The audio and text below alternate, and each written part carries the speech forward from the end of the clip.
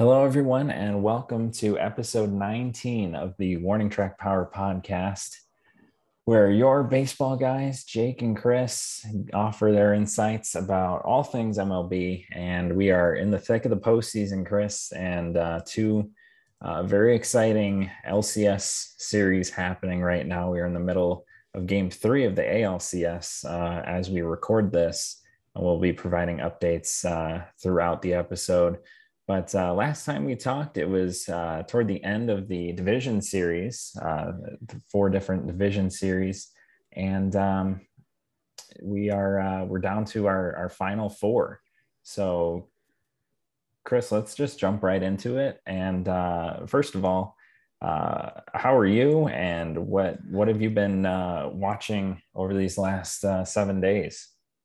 Yeah, it's been a fun last week. It was thrown into even more sort of intrigue in the last few days by something that a team out of the playoffs, the Cardinals, decided to randomly do. But we'll discuss that a little later on when we get to our news. That was certainly one of the big shockers of the last week that happened outside of what's happening in the playoffs themselves on the field. Sure. It is interesting. Like you said, the last time we talked, the division series were near their conclusion, but none of them, I don't think, had wrapped up just yet.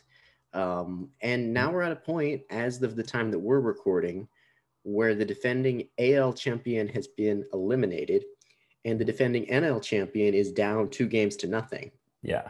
In the NLCS. The defending World Series champion is down 2-0 in the NLCS. So in some ways, after the division series, it was kind of looking at these teams going like, okay, and there wasn't like an underdog. There was no Oakland A's making a run. It was kind of like, okay, these are the teams.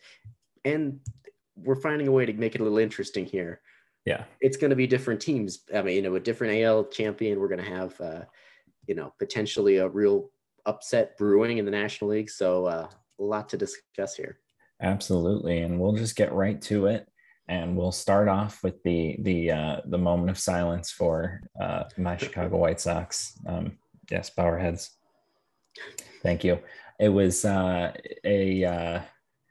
Game 4 beatdown. We recorded when Game 4 was supposed to happen last Monday night or Monday afternoon. It was supposed to be, and it ended up getting rained out and only delayed the inevitable, it seemed like. And the Astros ended up winning that game by a final score of, I think it was 9-1. 10 to 1. 10 to, well, okay. Well, yeah. Oh yeah. Sorry. I'm piling on, making it worse. Either way, it was not good. Yeah. 10-1. Yeah. It was very ugly in all respects, in all aspects.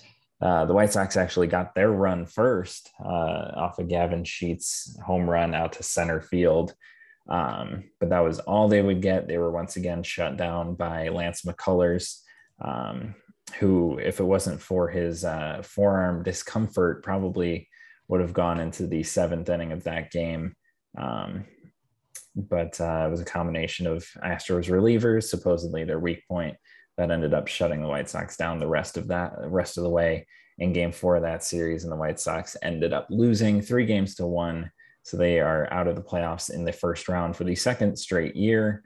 And it's just a matter of retooling and getting back to that spot for next year. And I'm sure we'll talk plenty about that in the offseason.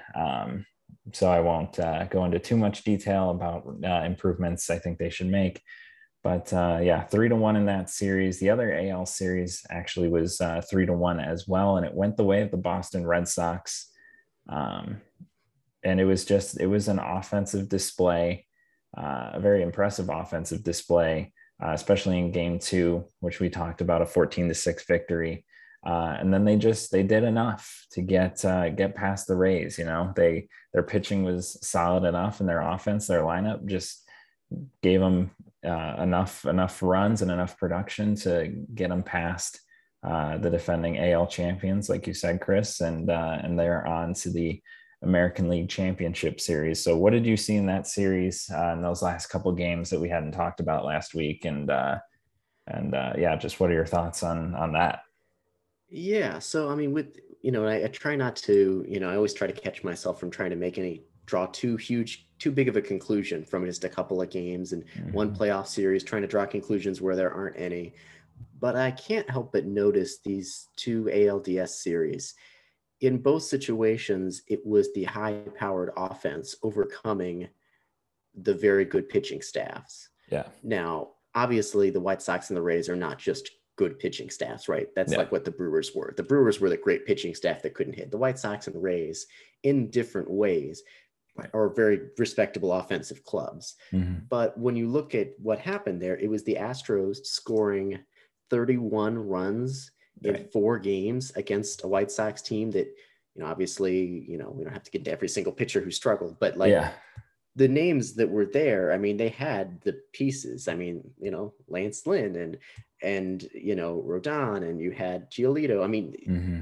I don't know what you do to fix. I mean, you can always get better at pitching, but that's obviously unfortunate. It was the Astros lineup overpowering it, and then the same situation happened with the Boston Red Sox, who've gotten some great starting pitching from Nathan Eovaldi, but other than that, it's not necessarily their pitching that's powering them to this victory. It's them scoring,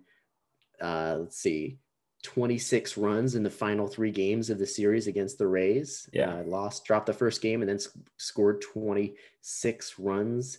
I mean, it's that high-powered offense coming through. So I don't know how much what that means. I'm not going to come out here and proclaim like, oh, okay, well, pitching, forget pitching, go all in on offense. I mean, I don't think that's the takeaway, but it is interesting. I think it's clear that the Red Sox, we have not been giving enough credit, and we'll talk more about them, I guess, in the context of the ALCS here momentarily. We just haven't been. They're a team that we're just not expected to be this good, and they're legit. They're not as complete. I see flaws, but I also see some great strengths. On the other side, the White Sox, it's obviously unfortunate. I feel your pain.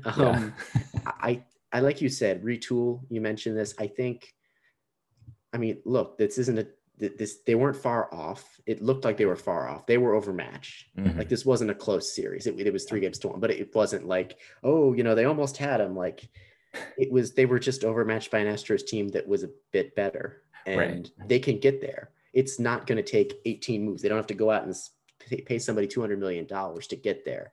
But it is going to require some smart moves this offseason. And I'm sure, like you said, we'll talk about it in the months ahead. Absolutely. And we'll jump into the ALCS here. Between the Astros and the Red Sox, two very similar teams, just like you said, in the way that they won their division series, just with solid pitching and great offense. And for the Astros, that pitching is falling apart. So I mentioned, Lance McCullers Jr.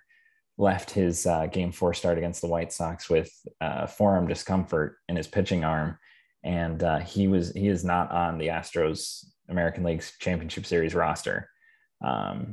As well as Luis Garcia, he left his last start as well in Game 2, I believe it was, with an injury.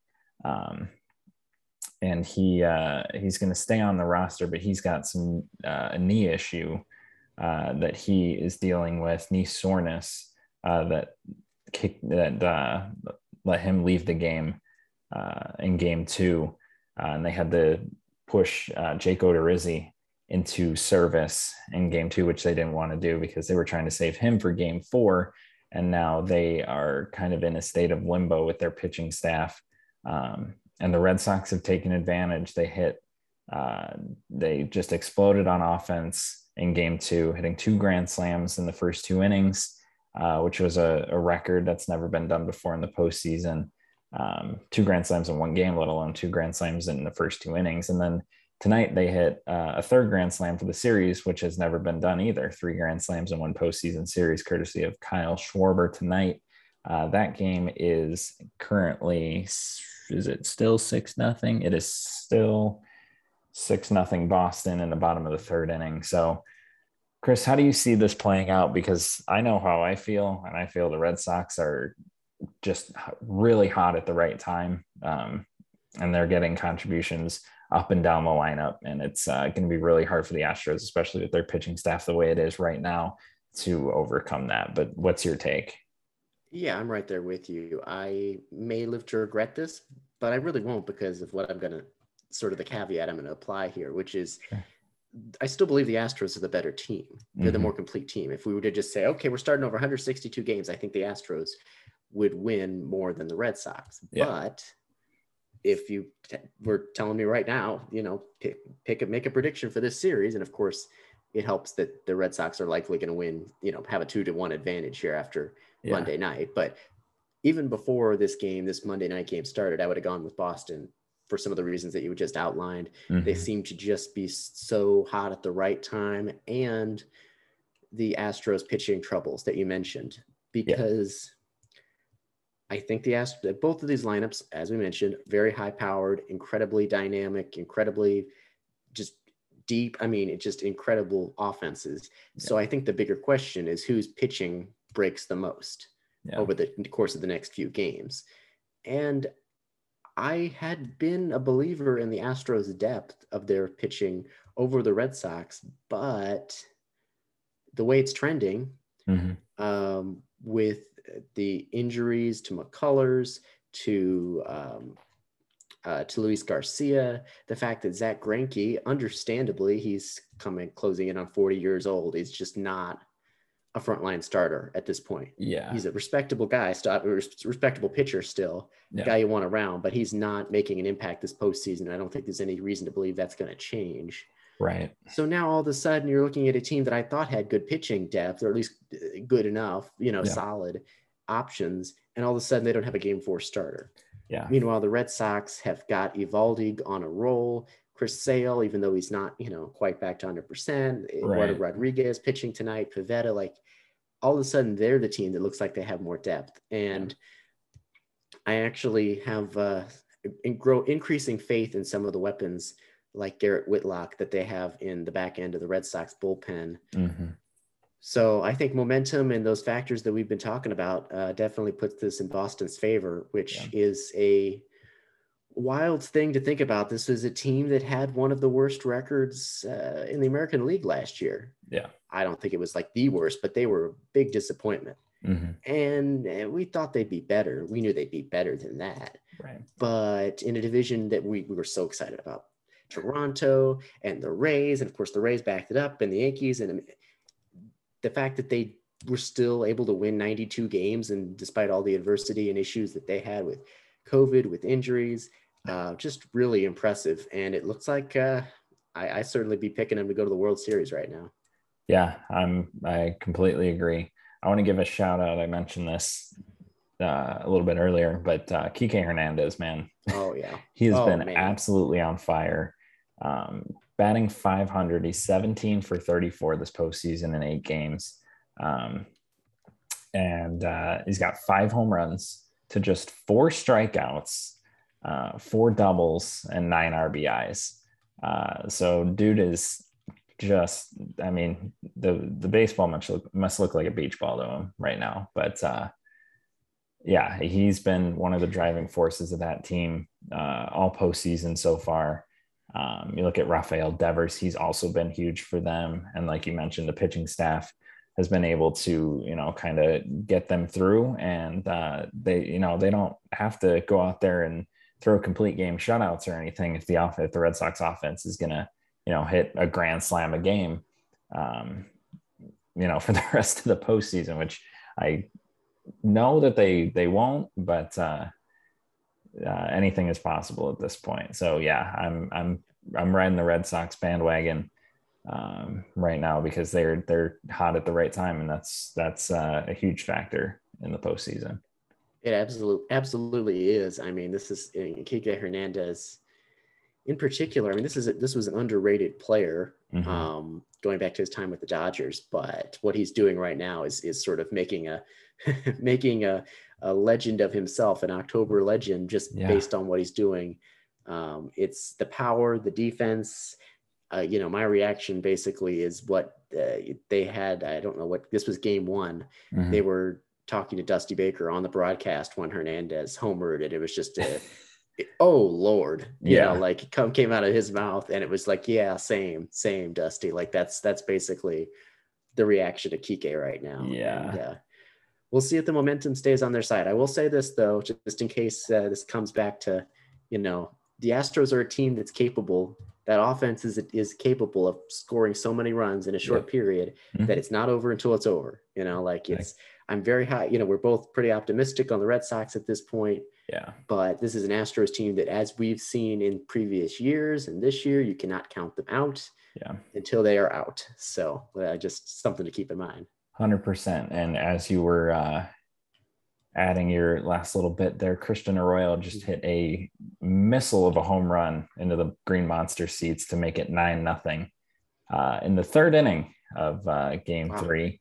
Um, the Astros are already into their bullpen. Yimi Garcia is in the game, and They may after not have any pitching left by the time we get to game 4 or 5. It may not matter. They might not have to anybody else to send out there. yeah, so it's another offensive explosion for Boston, and that's just what that lineup is capable of. So I'm gonna look and see here. Yeah, Jose Urquidy, just an inning and 2/3, 5 hits, 5 earned runs, 2 walks, 1 strikeout, and now Yimi Garcia has gone an inning's worth of outs, and given up that 2-run homer and a third run as well. It's not looking great for the Astros. They've allowed the Red Sox to score 18 runs over their last 12 innings of baseball. It's not a combination or a recipe for success, but we'll see how it plays out. Long way to go. Still, Red Sox still will have to win 2 more games if the score holds tonight. But let's go over to the NL side now. Those 2 series. We'll start with the Braves and Brewers. The Braves defeated the Brewers 3-1, and we talked about this just as far as balance last week, and the Brewers and their lack of offense. They scored 6 runs over the 4 games of that series, and that included 2 shutouts in the middle 2 games, games 2 and 3. You can't win like that. You can't win with 6 runs over 4 games. The Braves offense came through. They were able to take that series and move on to the NLCS, a rematch of the 2020 NLCS between the Braves and Dodgers. But I know we talked a lot about it last week, the series in particular, Chris, but do you have anything to add after watching the last couple of games of Braves Brewers? Yeah, I think, nothing that's particularly new from some of the things we talked about last week. Mm-hmm. The Brewers pitching alone just wasn't enough. The Braves pitching, their top 3 of Fried, Morton, and Anderson really held up well. And that offense, so really those under the radar moves that their front office made at the deadline. Adam Duvall, Yeah. I think it was another 40 homer season. He's like one of the leaders in the NL in RBI, if not the leader. Mm-hmm. They went and got Eddie Rosario and Jorge Soler, and they just and they made the Richard Rodriguez, the Pirates closer. They just made a lot of they didn't make the big splashy moves, but they added reinforcements that it's really helping them now. And now, well, I'll hold my thoughts because I don't want to get too far ahead of the NLCS. But Sure. I will say this though, on the Brewers side. We were talking about these high-powered offenses in the AL being the ones that reached the ALCS. Right. Well, the worst offense clearly in the playoff field was the Milwaukee Brewers, and it turned out that was a big factor. Christian Yelich, I mean, we're just getting further and further removed from him being a very good player, an impact player at all. It feels like a long time ago. It was 2019 that he would have won his second straight NL MVP. If not for getting injured, he finished second in the race that year. I mean, consecutive years with an OPS at or above 1,000, and then he's just a guy. Yeah. The last 2 years, he's literally just basically league average. That's what he was, a league average hitter, a 99 OPS plus this year. And then in the postseason, it was like, okay, a little bit of a fresh start. He can still have his big moments. And he goes 3 for 15, no homers, no RBIs, a couple of walks, 8 strikeouts. Right. that's not gonna get it done. So that's a team in a weird spot, but Yeah, props to the Braves there. absolutely. The one other note about Christian Yelich, his power has seemingly vanished. I Yeah. mean, I'm looking at his regular. He didn't play a full season this season. He was dealing with some injuries, um, but he had 400 at bats and only hit 9 homers. In 2019, he had 489 at bats and hit 44 homers. So I don't know if there's been something in his swing or if he, those injuries that he was dealing with this year kind of zapped all his power or what, but it's something that he's going to need to figure out quickly because the way he's playing right now, it's he's not going to be long for the league, at least as an everyday player, if he can't find at least an inkling of the form he was able to put forth for the years, a couple of years previous. Yeah, you have to believe that maybe the back problems he's been having the last year or so. Mm-hmm. I mean, because outside of that, there's no logical explanation. He's not old. Yeah. There's really no logic other than that the injuries are really just zapping his power. I don't know. Yeah. Yeah, it'll be interesting to see if he can turn around next season and recapture that magic that he had for 2018, 2019, those couple of years. But we'll go to the other series, arguably the best series of the division series, Dodgers Giants. And just when we think, we're not going to bet against the Giants, their magic runs out and they fall 2-1 in Game 5 to the Dodgers at home in San Francisco. And that was a great game. I mean, it came down to the 9th inning, and it was what was it? A Cody Bellinger single. Cody Bellinger, we've talked about it. He was not good this season. He struggled all year. He'd been struggling in the postseason, and he ended up driving in the game-winning run with a single to right field, scoring Justin Turner, making that game 2-1. And props to him. Shout out to him just sticking with it and having his big moment. But Chris, the question everybody is asking: did Wilmer Flores swing? No, I don't. I don't think he did. Yeah.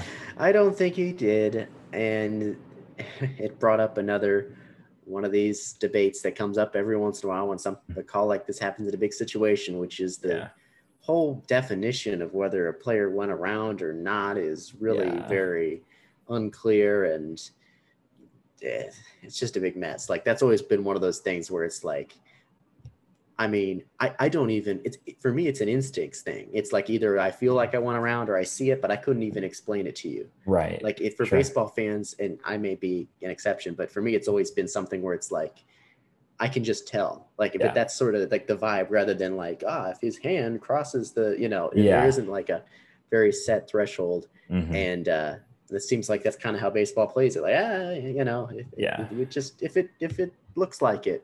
And, it was a controversial call, and I think Gabe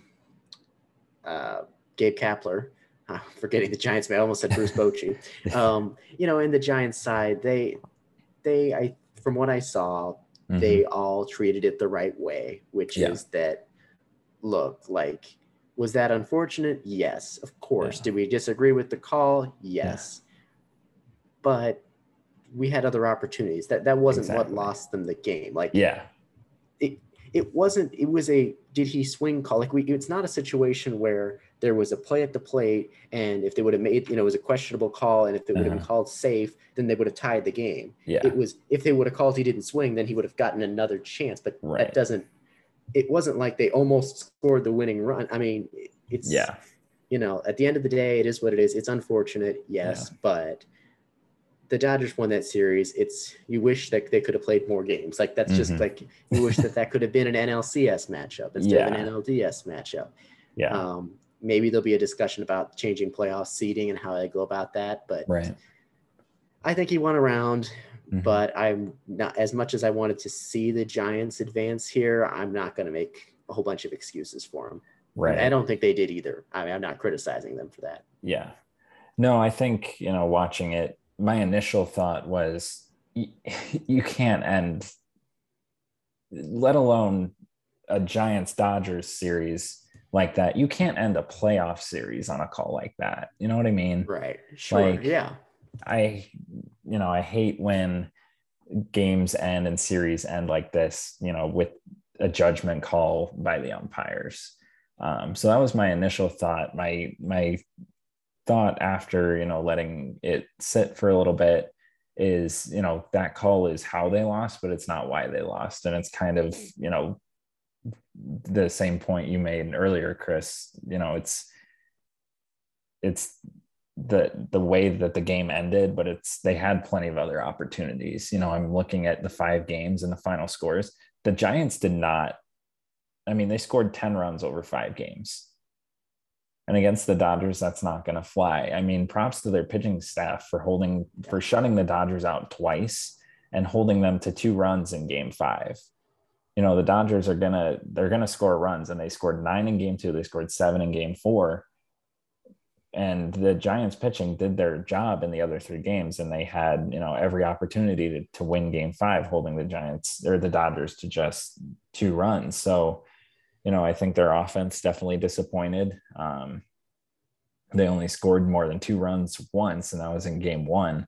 But I do think, the better team, the more talented team won. I know it's setting up a very now interesting matchup with the Atlanta Braves. And the Braves, after the first 2 games, are up 2-0 after back-to-back walk-off wins in Atlanta.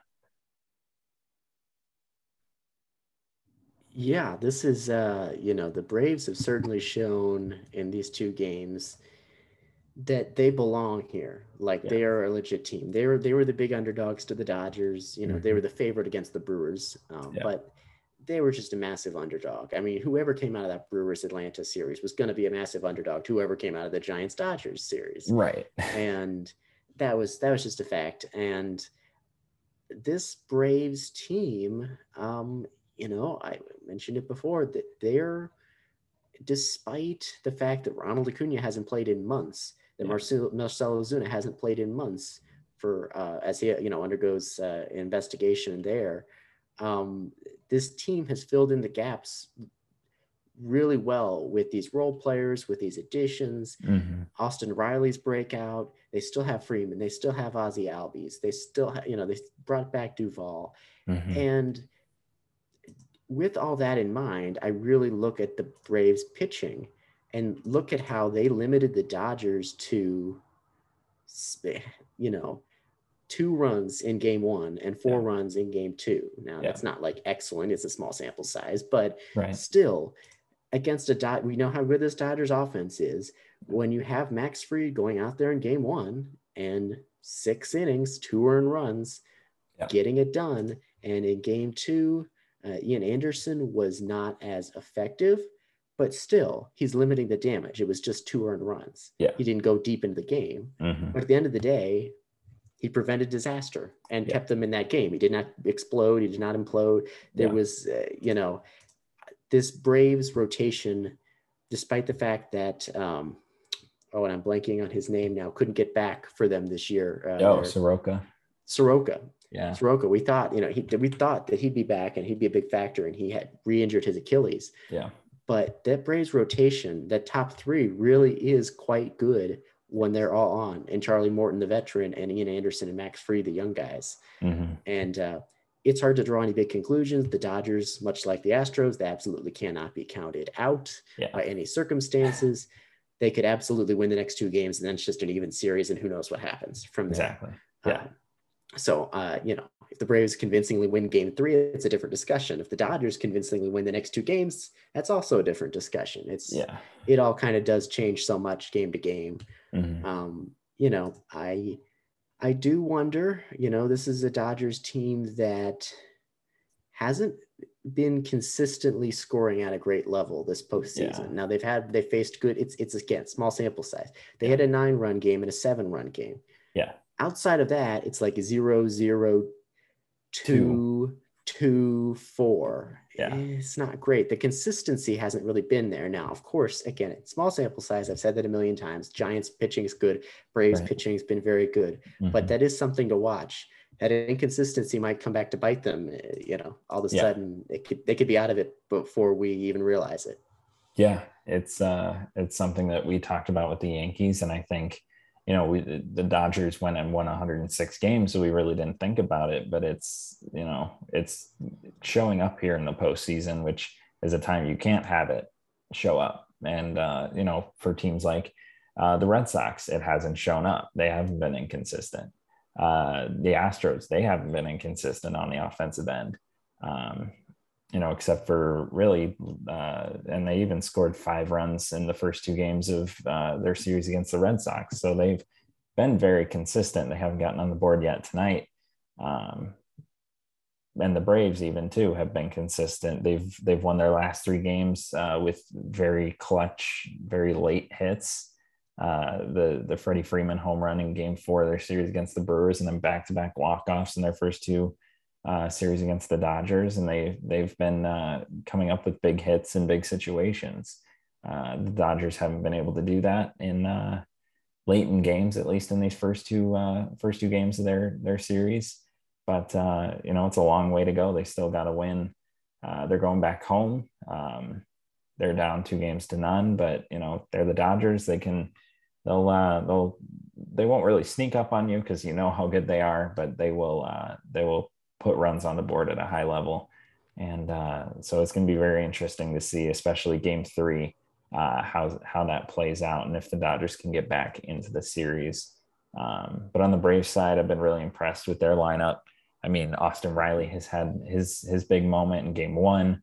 Eddie Rosario had 4 hits in Game 2. He was really good for in that game. He had the walk-off hit. We mentioned Jock Peterson. We see on social media, it's Jocktober. So he's had a couple of big hits for the Braves in this series so far. It's going to be fun to watch how this series plays out, because I don't think anybody thought that the Braves were going to be up 2-0 going back to LA for Game 3. No, I don't think you're right. Anybody who predicted that, have them fill out a March Madness bracket, because that takes some skill. It's really interesting because we're seeing things that we didn't necessarily expect in both of these series to different degrees. Yeah. But both teams that have, in both the NLCS and ALCS, that have their backs up against the wall are both capable of flipping the script really quickly. Yeah. Like neither of them are teams, right? Like they're teams like, okay, if the Brewers were down big in a series, you're like, I don't know if they don't have the bats to overcome that. Yeah. But both the Dodgers and the Astros have shown a scrappiness and a just sheer offensive ability to go on huge runs and could change things in a matter of the blink of an eye. Right. So yeah, odds are it seems like there's surefire or very clear momentum in both these series right now, but it could change in a hurry in the postseason. We've certainly seen that before. Oh yeah, absolutely. Before we move on to our news, I just had this thought, and I'm looking at my postseason bracket that I made before it started. Chris, is it possible to be so bad you're good? Because I picked all 4 of my LCS teams are no longer in the playoffs. Oh, that is impressive. I picked the Rays, White Sox, Giants, and Brewers. Okay, now what did I pick?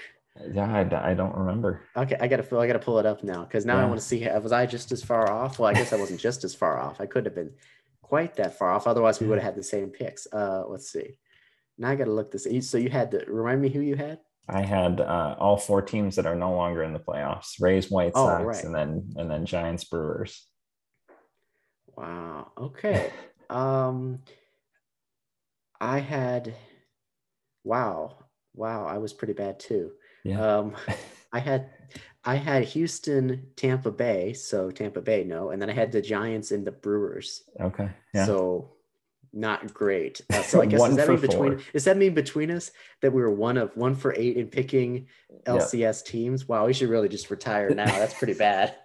Yeah, that's not good. So yeah, don't trust us and take everything we say with a grain of salt, because clearly there's not a lot of success that we've proven, which is, Yeah. after I picked the Red Sox to beat the Yankees in the AL, the AL wildcard game, I was feeling pretty good. And then, yeah. No, that's, I all think downhill. it goes to show you that's baseball for you. I mean, Oh yeah, it's one of those sports like where it's just the playoffs. I mean, it's part of what makes the playoffs incredible, but also part of what makes the playoffs maddening is that it is so random. Like the nature of baseball itself, there's a reason they play 162 games. Yeah.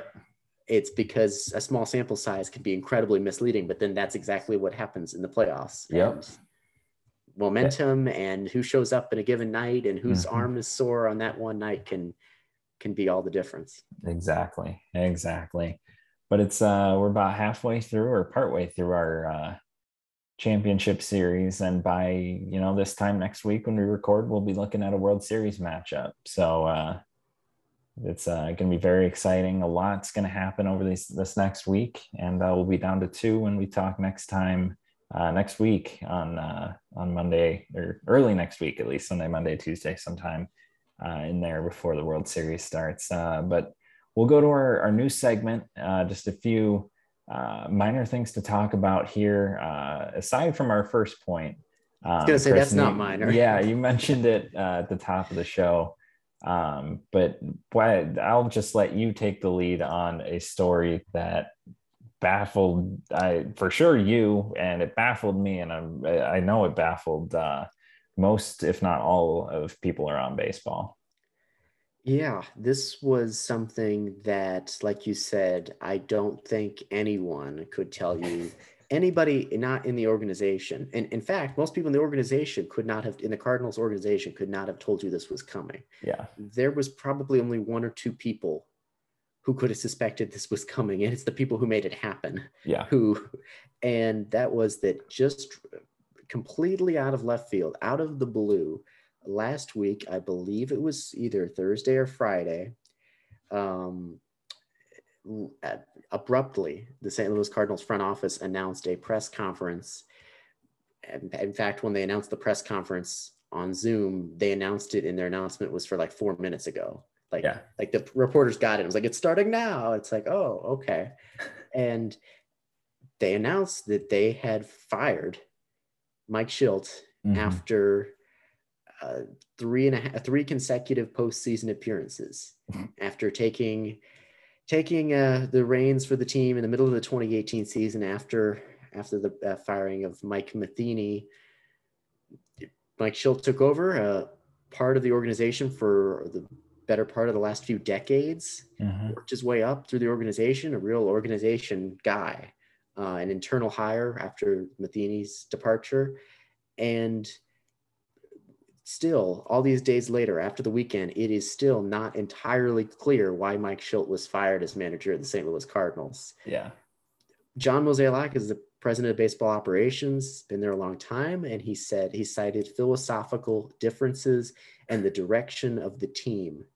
Yeah. He said it was not about what happened this year when they had been middling and then won franchise record 17 games in a row, made the postseason, lost to the Dodgers. We've talked about that.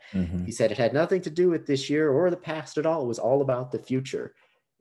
And there were philosophical differences, but despite reporters pressing him and then Mike Shildt talking to the media today, it is still not clear what those philosophical differences are. And it's looking like we may never know. Yeah. And that is it's the weirdest thing. Both that this happened and that we don't have a clear explanation for why. Yeah. There are some factors that have been mentioned in reporting indicating that the team wanted a more analytics-driven approach, wanted to embrace some of the analytics and new school approach of their hitting coach, and that Shildt may have not endorsed that.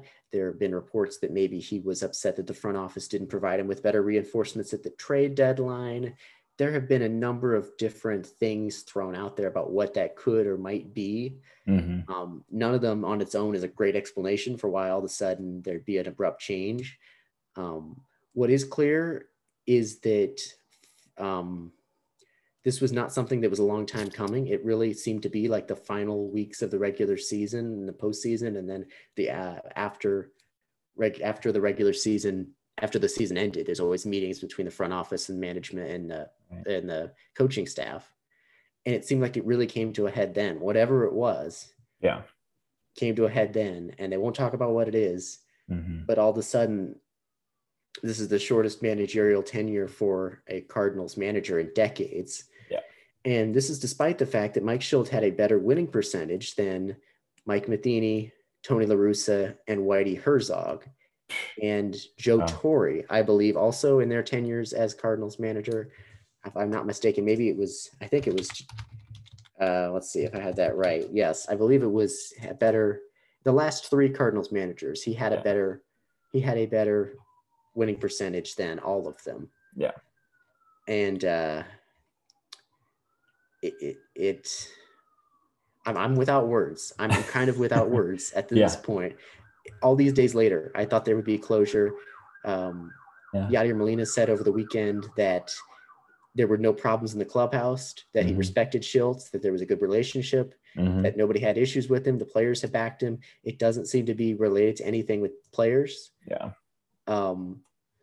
But all of a sudden, you go from two teams in the Mets and the Padres looking for new managers after disappointing seasons. It's understandable why.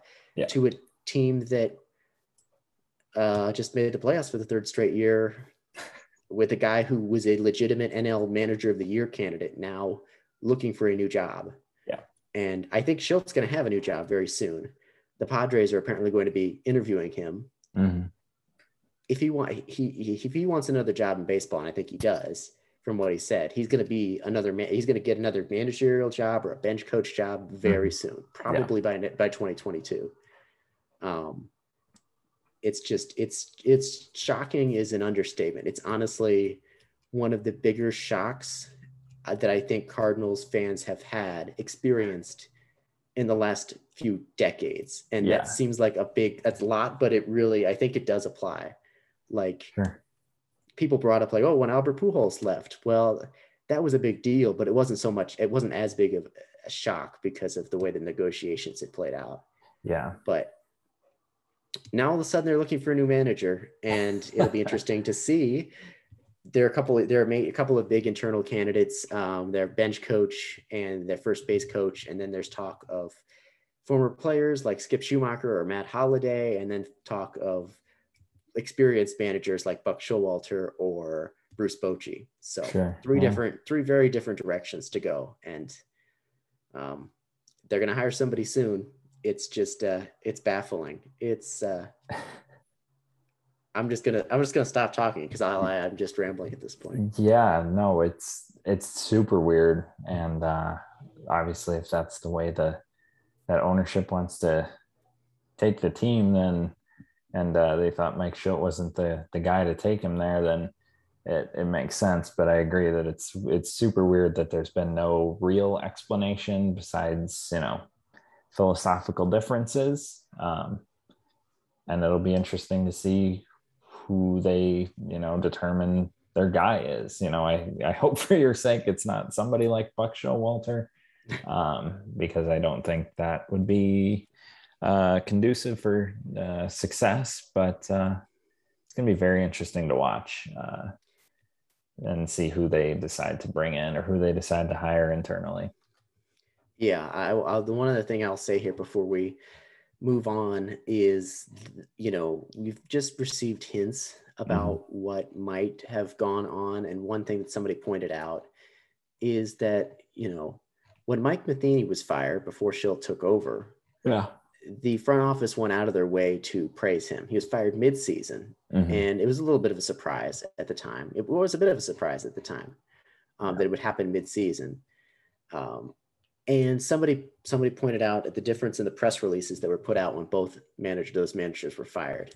And when the Cardinals fired Mike Matheny, there was quotes from their owner praising him for his dedication, and they're thankful to his service. And Matheny got to get a quote in there and all these different things. And when Shildt was fired the other day, there was no praise. There was a statement of facts of what he had done. Mm-hmm. There was no quote of thanking him for his service. He did not get to put a quote in there at all. It just, players were not told of it, or many players were not told of what was happening before they heard about it in the media. Yeah. So it's going to be something that sizzles underneath the surface for a while, because it's one thing to just be like, to kind of write it off and say like, well, they just in a different direction. Yeah. But clearly there was some real tension. Who knows why? Like, we just still don't know why, but this isn't nothing. This wasn't like, I'm slightly irritated with you, get out of here. Yeah. It was something big. So we shall see. We'll have plenty of time. I'm sure we'll be talking about it this off season, whoever they decide, because it's going to be pretty soon. I think they'll bring somebody else in. So we will see. It'll be interesting. It absolutely will. And we'll go from Cardinals manager news to White Sox manager news. Oh boy! Just a minor note: no firing of Tony La Russa, as much as I would say most, if not all, White Sox fans would like that. He will reportedly return to the White Sox for next season in 2022. It was also reported that he initially, when he was brought in, agreed to 3 years with the team. So we'll see if that actually comes to fruition. Next year will be year number 2, and it really wasn't ideal. He had his bumps early on, but for a majority of the season, it was pretty smooth sailing. I would say his biggest issue was his handling of the bullpen, mainly with the whole closer situation with Craig Kimbrell and Liam Hendriks. I think if, that was kind of smoothed out, and they tried some things like Hendriks in the 8th and Kimbrell in the 9th, and kind of just rotated those guys through for the last, couple months of the season, it would have maybe avoided some of the problems they would have in the postseason. But, it wasn't all bad. I think there's definitely things he can improve on. But, just a formality, I think, at this point, because there was nothing super egregious that he did or did not do that would cause, massive amounts of uproar and, demanding his firing from White Sox fans. There is some of that on White Sox Twitter, but it's Twitter, and people are just going to say, every extreme and everything in between. Yeah, the worst fears were not realized. Yeah. Him being a distraction all year long, Mm-hmm. Him clearly just doing things that are clearly, you look and say, okay, he's costing them game after game after game. Yeah. Of course, they're questionable decisions. I'm not here to name him manager of the year. Right. By any means, but the worst fears were not realized. Mm-hmm. And the fact that down the stretch and in the second half of the season, it wasn't a national storyline. Of course, White Sox fans were always paying attention to what he was doing, and there was, criticism, praise, whatever. Mm-hmm. But it was not a national storyline all season. Yeah. In fact, most of the season, it really fell to the background. Yeah. Which was sort of the fear, was that there would just be something every other week, and it would keep being a distraction and in the news and this and that. And it's like, that wasn't an issue. No. And players, I did see some players after the season ended, or their season, they were eliminated, praising him, or not even praising as much as just saying, he has their respect, that kind of things. A couple quotes. They're not saying he's manager of the year, or that means that I'm changing my tune on the decision to hire him or whatever. But he wasn't a big distraction. So there's that. That. And it was good to see. I saw a press conference. It was Gavin Sheets and Carlos Rodon after Game 4, and they were both just talked highly of him. And I think it was Sheets that said, basically, it's been an honor as a rookie to play for a Hall of Fame manager, and when you have a Hall of Fame manager in your corner backing you up every step of the way, you feel like you can do anything. So even if it's not they're not the best of friends in the clubhouse, it's a matter of respect and recognition of he's in the Hall of Fame for a reason. And it seems like La Russa did his part of kind of adapting to the way that baseball is played now. And, he did his part, and he's definitely just going to take this year as a learning experience and hopefully transfer some of that into 2022. But a couple other notes here. Chris, we have a new general manager on the north side of Chicago. The Cubs have hired a former Cleveland executive, Carter Hawkins, as their general manager.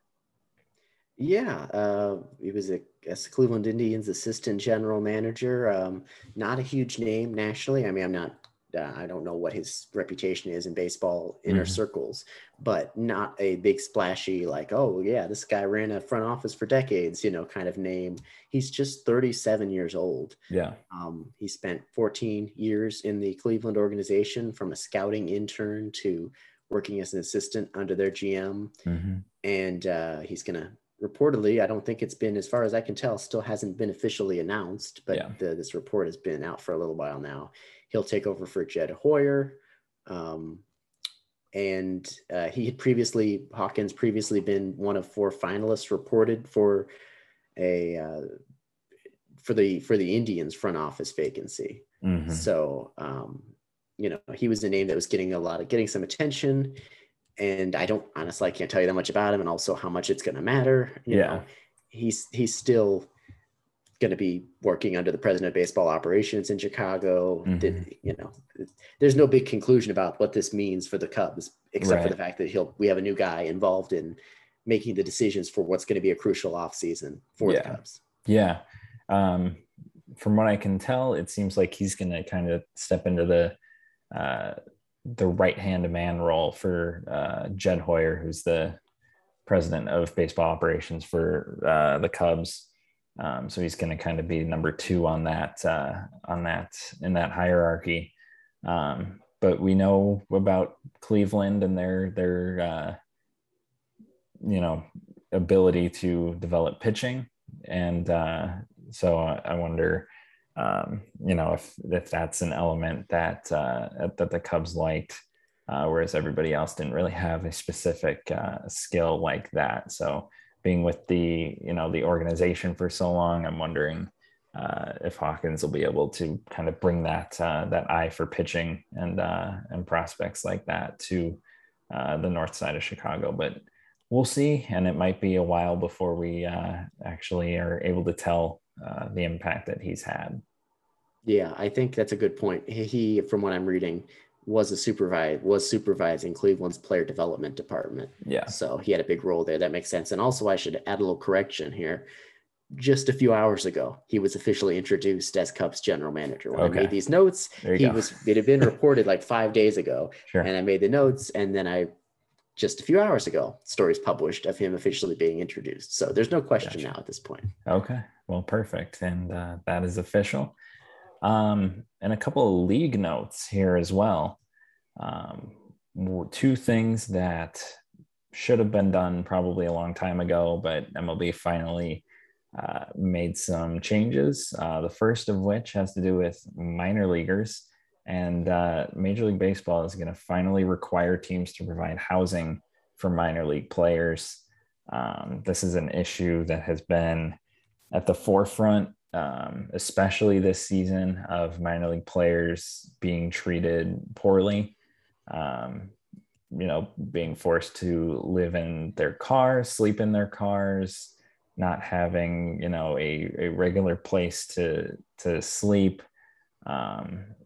And just, the impact that was having on their, their ability to train properly, their mental health, their nutrition, and things like that. But it's a good step forward. It's long overdue, I think. And I think there was a lot of pressure on the league, especially after this season, to do something about it. And it's good to see that they did that. It certainly is, like you said, long overdue. The conditions in which many minor leaguers find themselves in are just have not been acceptable, and it's been an issue that's really started to gain some traction here in recent months and years. Yeah, it's easy to sort of put in the back of your head, it's like, yeah, this is an unfortunate part of the way the game is right now. Baseball doesn't do well enough with its minor leaguers, and you kind of just bury it's the thing you don't like to think about very much. For a lot of people, it's like, it's unfortunate. But when you really start to look into it and dive into the numbers and make yourself aware and read people's accounts, players who are in the major leagues now, what they had to do to get there, players who don't make it to the major leagues, who spend years trying to get there. And in the meantime, they're making, most minor leaguers make less than $15,000 a year. $15,000 a year. At Class A, some players are making $12,000 a year. At AAA, the weekly minimum salary is $700, which equates to an annual salary of $16.8 thousand. And that's a AAA. That's a AAA. I mean, that's one step away from the majors. And these players receive paychecks in many cases only during the summer months. They have to work these incredibly grueling schedules, and you can't live like that. They're not provided housing, and they hadn't been provided housing in most cases. And so, I mean, there were players who were trying to make it to the majors and trying to focus on their training, and instead they're focusing on where they're going to sleep. They're focusing on where they're going to go. They're focusing on what they're going to eat because they weren't being fed adequately. So this is a much needed step in the right direction. It's not a pat MLB teams on the back moment. It's like well, thanks for doing the bare minimum you should have done a long time ago. Okay. All right. So, but certainly much needed. That's for sure. I'm right there with you. Absolutely. And another thing that's been much needed on behalf of Major League Baseball has been a blackout-free streaming. Major League Baseball is in talks to launch a nationwide streaming service that would let fans watch their local teams and their hometown teams without a cable TV subscription. This is another thing that I think we talked about this earlier this season as well on the show. And, we were talking about, like, if you live in Iowa, you're blacked out of 6 or 7 teams. Then that's just one area where you're blacked out of multiple Major League Baseball teams. But they can have it done as early as 2023 for that season. But this is something else that's good to see. It's also being reported that the NBA and NHL are considering partnering with Major League Baseball on the new streaming service. And it's going to be, in the works for a little bit, but it's good to see they've gotten the ball rolling on this as well, because, I'm sure it's part of the reason that viewership has been on the decline for the past few years. It's just people not being able to watch, their team or a team that's close to them if they're not a fan of a specific team already.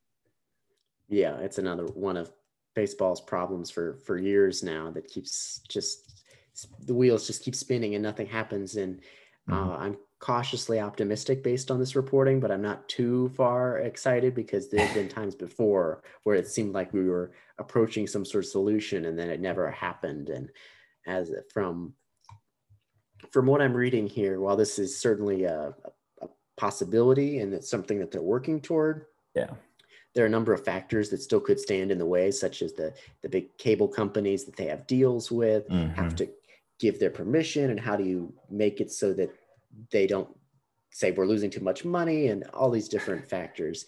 There's all this stuff. So I'm cautiously optimistic that hopefully we'll get some progress in an antiquated, messed up system getting remedied a little bit.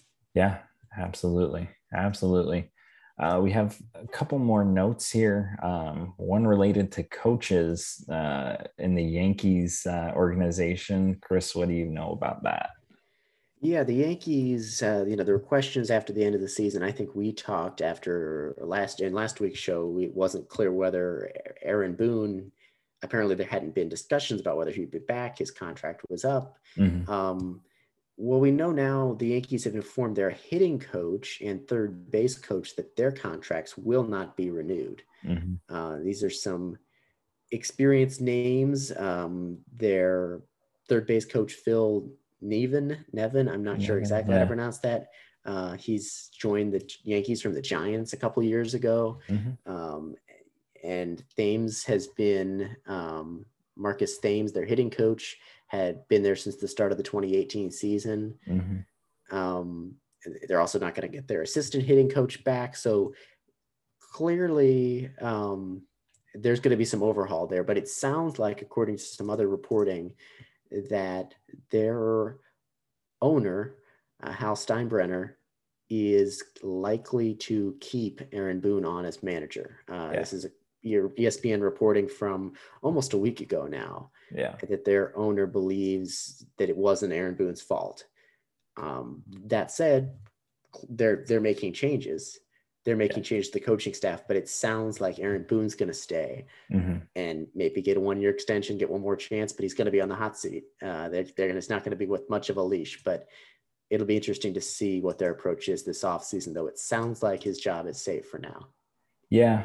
I don't have too much to add. Very cut and dry report there, but that'll be interesting to see what the Yankees decide to do as far as hitting coach and what Aaron Boone can do next season to keep his job safe. One other minor note, we were talking about Fernando Tatis Jr. and his shoulder issues through much of the season, especially early on in the second half when he missed some time with the shoulder issue, made that temporary move to center field before going back to shortstop. He is not expected to have shoulder surgery. So he will avoid going under the knife, but he will undergo a strength program to hopefully strengthen that shoulder and not have to miss too much more time with that injury. He had a great season this season when he was healthy, hit 42 homers, led the National League in that category. And he's been every bit of what people within baseball have expected him to be. That's just the one minor thing he's been dealing with. But it's good to hear that he will not have to undergo surgery as of right now. Yeah, it certainly is good news. And like you said, he wasn't impacted offensively. It didn't seem like at all by the injury, but he was impacted defensively. It did seem like, 21 errors in playing in 100 games as shortstop. So we're talking about I'm not trying to nitpick one of the best players in baseball. He is one of the best players in baseball, but that is an issue. It's something to keep an eye on. And obviously that's a little misleading. He makes several plays that other shortstops can't make. So, there's that to factor in too. But when you're basically at a, 30 error pace at shortstop, that is a problem. And I don't know if that's related to his shoulder or not, or maybe it's just, he needs to kind of hone in his aggressiveness defensively because he has such incredible skill. I just hope, and this is certainly better than him having shoulder surgery. I just hope, though, that a full off season of rest and strength, that it isn't something that like pops up down the road and derails him, because we've seen incredible talents like that in the past, where just like a nagging injury just keeps popping up, or he seems fine and then he aggravates it in May next year, and then he has to have the surgery, and you're like, darn it, So hopefully the fact that he's going to be able to get a full off season of rest puts him in a good spot to return, be back at short, have another MVP caliber year, and remain on the field, because all baseball fans want to see him on the field. 100%. Definitely one of the most exciting young players in baseball, and always fun to watch him do what he does. But that's the end of our news segment, and we'll go to This Day in Baseball. Chris, it was your week this week, and I see you found a Cardinals related anecdote for this week. I did. I couldn't resist, even though the end result of this little story doesn't end well for the Cardinals. But on this day, and that being October 18th, in 2013, 7 years ago, the Cardinals advanced to their second World Series in 3 seasons, just 2 years after Tony La Russa led them to a World Series title in 2011. 2 years later, under Mike Matheny, they're back as they took down the Dodgers. That's right, the Dodgers, in Game 6 of the NLCS convincingly. And they got great performances from Michael Wacha, who beat Clayton Kershaw. This was back when Clayton Kershaw couldn't pitch to save his life against the Cardinals. Yeah. This is back in prime Clayton Kershaw. To be clear, this is like sub 2 ERA Clayton Kershaw, right. But his kryptonite was the St. Louis Cardinals for some reason. Huh. And Michael Wacha, the rookie at the time, got it done. And it was the fourth time that season that the Cardinals had beaten Clayton Kershaw in a season in which he had an ERA below 2. In the end, though, the Cardinals would go on to face the Red Sox, yes, in the World Series in 2013, and Boston would win pretty convincingly, clinching the title for them, first time at Fenway since 1918. But a nice memory, even if the end of that story doesn't end exactly as you'd wish. Yeah, no, fun story. Flashback to when Carlos Beltran was a Cardinal and Michael Wacha was a rookie, and that's a very, very fun little story there. Now, all these years later, Carlos Beltran is the former Mets manager of about 25 minutes. Michael Wacha is still with the Rays, I think. He's bouncing around. Yeah. Clayton Kershaw is still good, but he's hurt now. So there you go. There's your update on those guys. Absolutely. Well, fun little story there. And one final update on Red Sox, not Rays. Red Sox Astros 9-3. The Red Sox are leading that one in the bottom of the fifth. They're going to the bottom of the fifth. And it looks like the Red Sox will take a 2-1 series lead there, barring a huge comeback by Houston. But like I said, this time next week, we'll be looking at a World Series matchup, and it's going to be very fun to watch how the last, however many games of these series, how they play out. And Chris, are there any final thoughts you want to add in before we wrap it up for today? I just hope that